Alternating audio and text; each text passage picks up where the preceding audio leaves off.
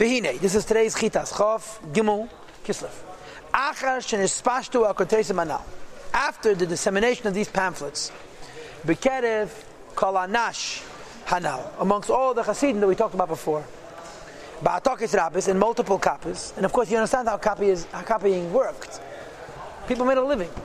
So you could buy a kuntris. A cheap copyist was 5 kopecks. The best copyists were 8 or 12 kopecks. An average copyist was 7 or 6. Based on different copyists had to do with the neatness of the handwriting and their ability not to make mistakes. But the Rebbe once said that on Ksav Yad, every page has a minimum of 3 greisen. Anytime you copy, a minimum of 3 mistakes per page. The Rebbe knew this pasha from personal experience, which is why the Rebbe was very phobic about retyping the Siddur, retyping the Tanya, and retyping the Shulchan Aruch. Because us makes a chilek. All those Sfarim have since Gimel Tam has been retyped. But the fact is that Rebbe was phobic. I'm not criticizing, because I'm sure today they have new technologies. But the Rebbe was he didn't want to retype the Siddur. They asked many times, he didn't want to retype the Tanya and the Alter Rebbe Shulchan Aruch. And the Rebbe says he didn't even want them translated, you should know. The Siddur I heard was a whole big deal getting their permission to translate.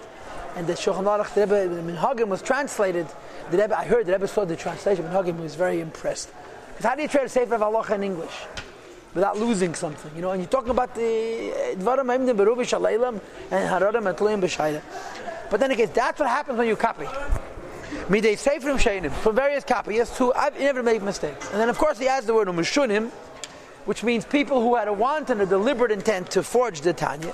Like the famous story, there was a Menachem Chassid who traveled someplace in Western Europe, and he found somebody selling Kisvei Yad of Tanya.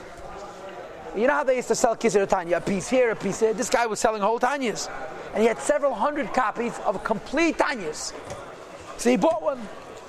And he went home, he started to learn it, and he saw that there's Mamish Ziyuf, but the kind of Ziyuf that Rahman al-Islam made the Alter Rebbe look like Nit Gleibeke, not the good Amunah.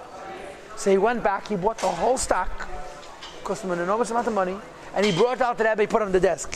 Not the Rebbe. The Rebbe saw this, okay, mitaf drucken. That's one of the reasons the Rebbe finally allowed it to be published. Hine, so the various copies,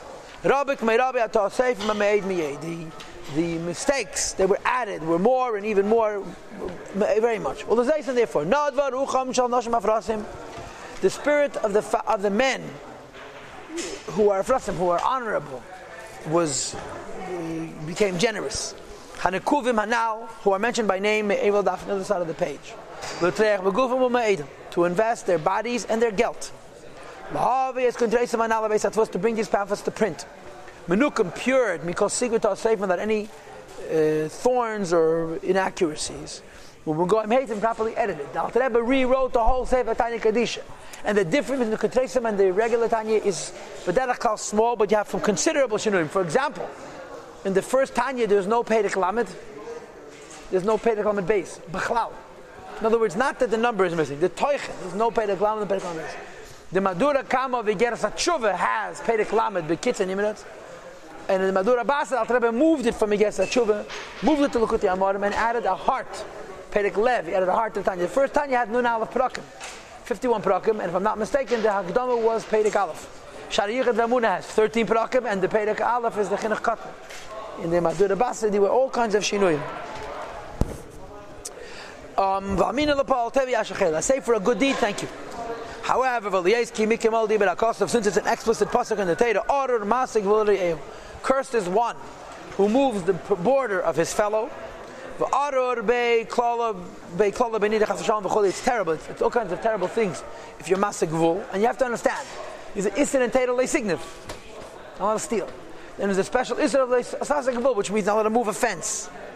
It's a separate lab, it's another isser, and so forth and so on. Al kain therefore, Yehuda v'yayid lekra. Just like we have in the Shas. The Gemara says, the Pasuk beferish says, halacha, comes again Rabbi Yehuda and tells you the din, Yehuda v'yayid lekra, as a shein doin teire, shebeksav. Why do you need Rabbi Yehuda?